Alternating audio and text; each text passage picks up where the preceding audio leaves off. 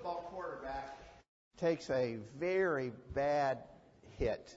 He's sacked, as they say. The tackle was an extreme one, and he is hurt. But he gets up, he's limping, but he makes it back to the huddle. He presses on, and he leads his team to a great victory. So even though he suffered something bad, he kept on keeping on, and he is considered the MVP, the most valuable player.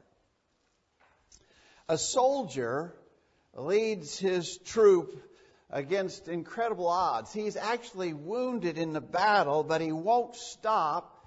He continues to fight, and they win the battle, and he is awarded the Medal of Honor because he did not give up. Some of our first responders, policemen and firemen and EMTs and others, they rush to the place where danger is. Other people are running away. They're running to the point of danger. They will not be deterred. We call them heroes. All right. All of those kinds of examples and more that we could cite. In those kinds of situations and with those kinds of people, we honor them for the very reason that they keep on keeping on. Even in the face of hardship and danger, they keep on keeping on. May I suggest to you that we need that same kind of determination spiritually. That even when we face danger, discouragement, we got to keep on going. We have a great example of that sort of thing in the Apostle Paul. And today we want to look to his example. Notice what is said here in Acts chapter 20, beginning verse 22. Behold, I go bound in the Spirit unto Jerusalem, not knowing the things that shall befall me there, save that the Holy Ghost witnesseth in every city, saying that bonds and afflictions abide me. All right, stop there for just a minute. This is something that's in our immediate study in our Wednesday night class on the book of Acts. Paul was talking to the elders at Ephesus.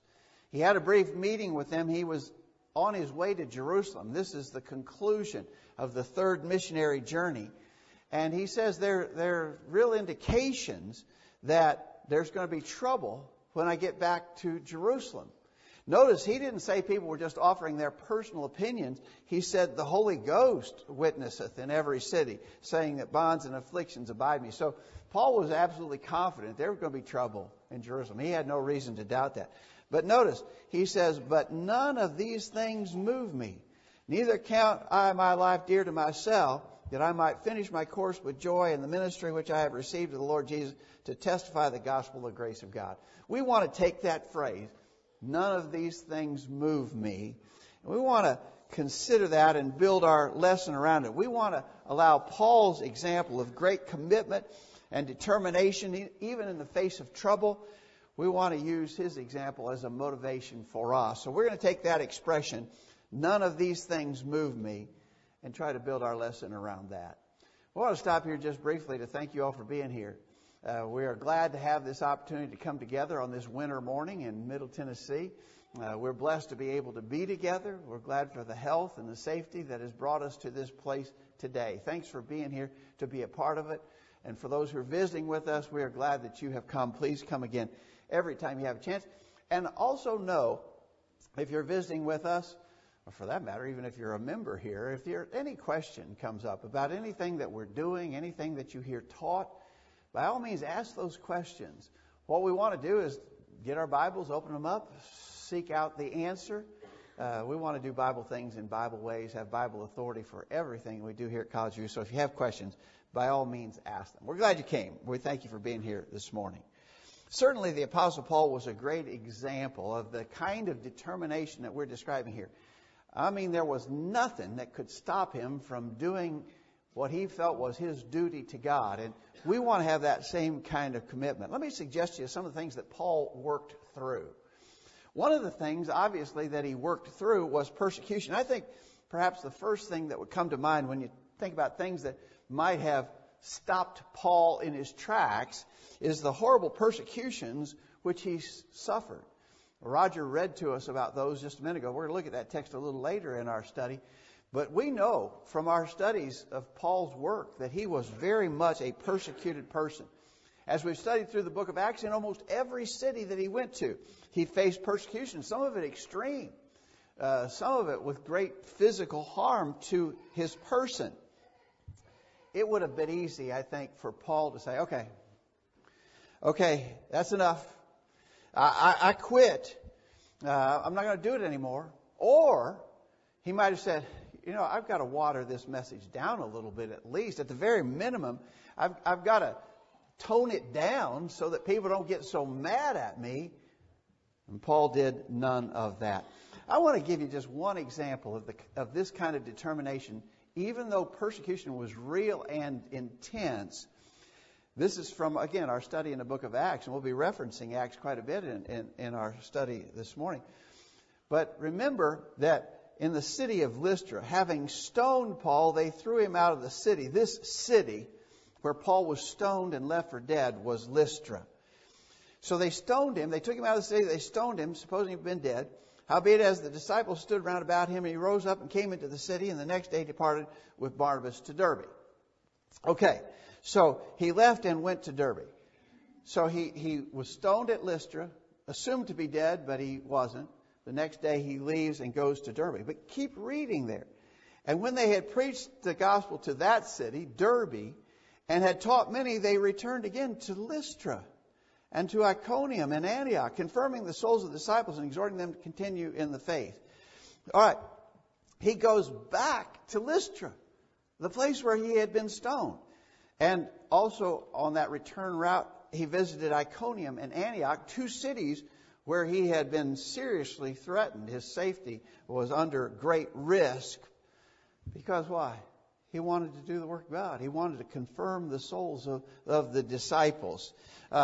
And so, again, I'm suggesting to you, Paul was not going to stop with persecution. Persecution was not going to prevent him from doing what needed to be done. He would not be moved by persecutions. What about us? Now, again, obviously, this is not just a study about what Paul did. The application is to us. What about us and our willingness if persecution comes our way? We have never known anything close to the kind of persecutions that the Apostle Paul had. I don't know. Those kind of persecutions may be coming our way. I don't know. We can't predict that necessarily. Our persecutions typically are of a much milder sort. But are we determined, no matter what, whether the persecutions are mild or intense, are we determined that we will not be moved, that we will continue to do the will of God no matter what? I think these are relatively uncertain times that we're living in. We can't predict what might come our way. But are you determined? You will not be moved by whatever persecutions might come upon us as the people of God. Paul wouldn't be moved, and we should not either. I would argue that Paul could have been dissuaded because of the disappointing brethren that he had to deal with sometimes. Have you ever been disappointed by some of your own brethren in the Lord's church? I'll tell you, if you say no that, you've never been disappointed by your brethren. I want to say, if you've never been disappointed by your brethren, you are a rare case. Because we have been, haven't we? And to be completely honest, I know that I have sometimes been that discouragement to others, and maybe you would acknowledge the same thing. Sometimes our brethren can be discouraging, and that's typically a quite hurtful thing. And when you're discouraged by your brethren, you might just kind of throw up your hand and say, what's the use? Why even keep on trying? Well, Paul was discouraged by his brethren, but again, it didn't stop him. It didn't keep him from doing what needed to be done. He was not moved by that sort of thing. I want you to look at an example that comes from the book of Galatians. We could look a lot of places to see that Paul had to deal with some such discouragements, quite a lot. Paul had worked hard in the general geographical region called Galatia. In fact, some of those tough persecutions we were talking about earlier happened in the region called Galatia. But then, just about as soon as he left, those brethren that he'd been working so hard and suffering so much for, they fell away. Notice he said in Galatians 1 verse 6, I'm amazed that you're so quickly deserting him who called you by the grace of Christ for a different gospel. And he says in chapter 4, now that you have come to know God, or rather to be known of God, how is it that you turn back again to the weak and worthless elemental things? I fear for you that perhaps I have labored over you in vain. Paul said, I worked hard there, but you're abandoning the faith. He said, I fear that my labor was in vain. You have to believe that probably would have been a very hurtful thing to Paul. His description might be, I go to these places, I work hard, I even physically suffer in order to make these things happen, and then as soon as I leave, it's all for nothing, and they fall away. Paul could have been discouraged. I think lesser men than Paul would have been discouraged, but he was not. He kept on keeping on, even when he was discouraged by brethren.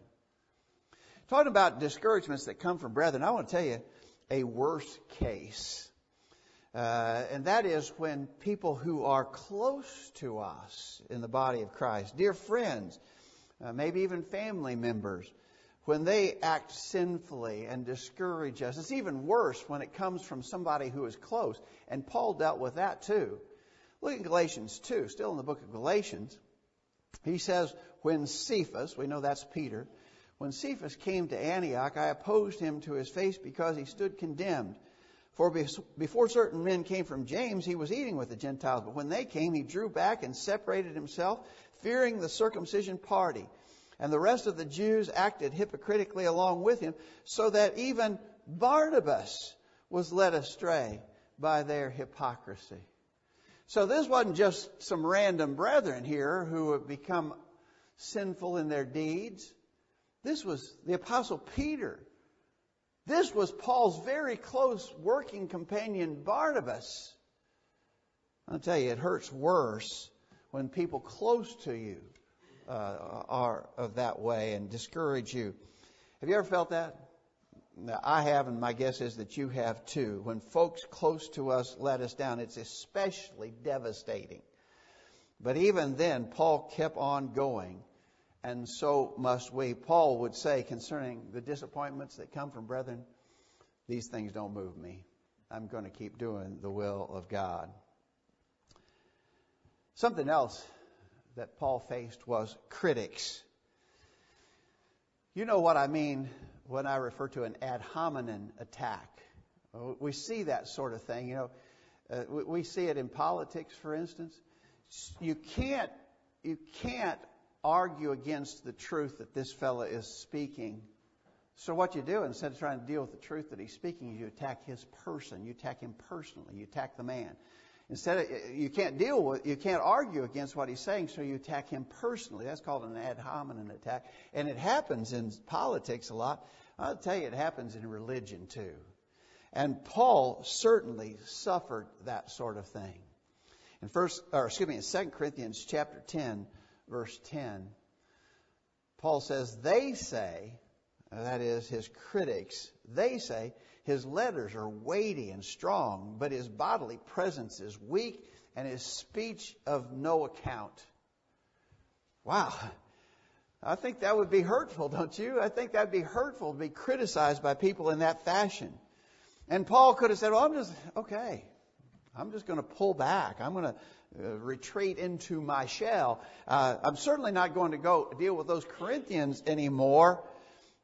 Again, though, to do that would be exactly doing what the critics wanted him to do. They were offering that criticism to try and shut him up, to stop him from proclaiming the truth of God. What was Paul's reaction to all of that sort of thing? Well, he had a mindset described in 1 Corinthians chapter 4, beginning verse 3. With me, it's a very small thing that I should be judged by you or by any human court.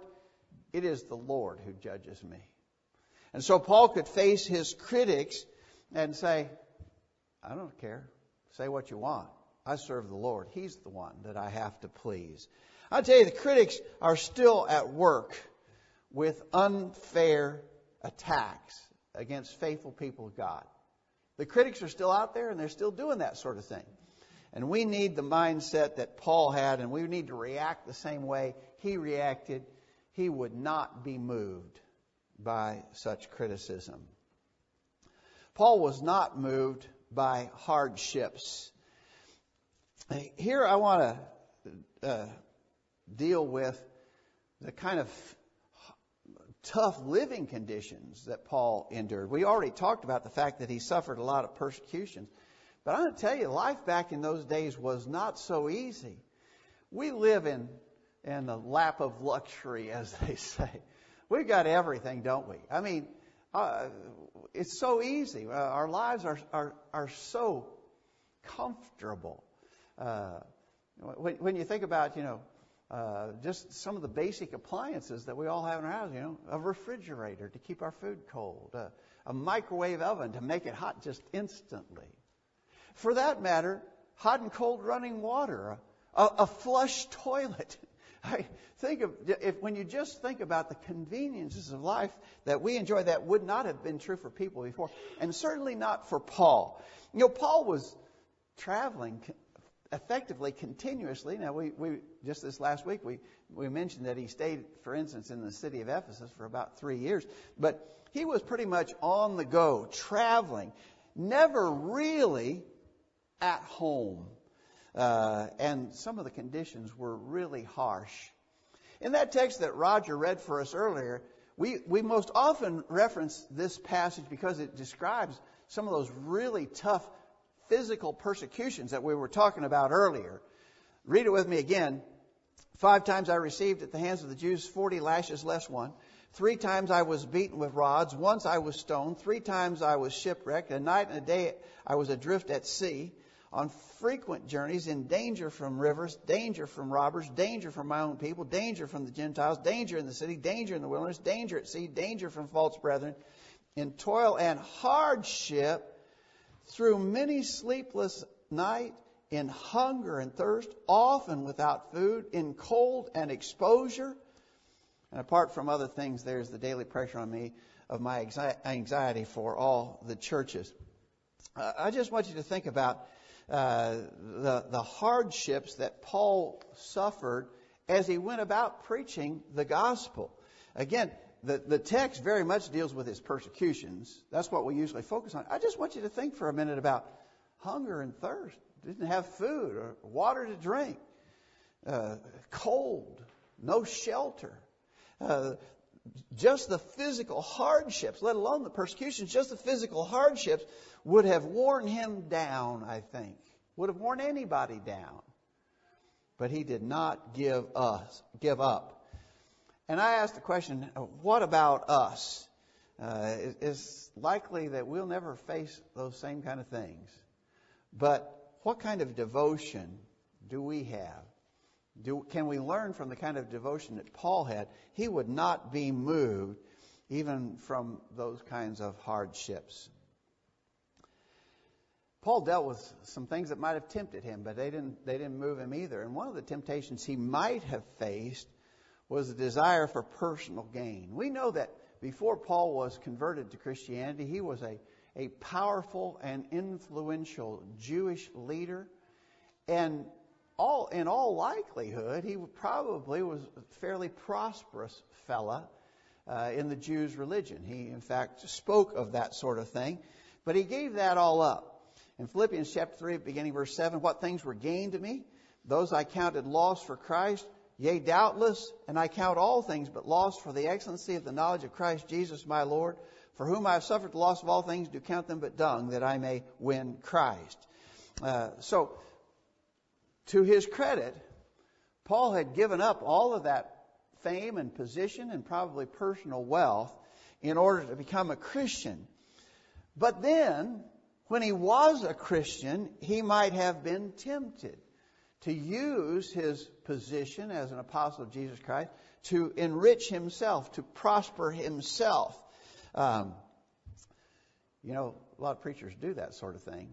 I was looking the other day at some of the fairly well-known televangelists and their personal wealth.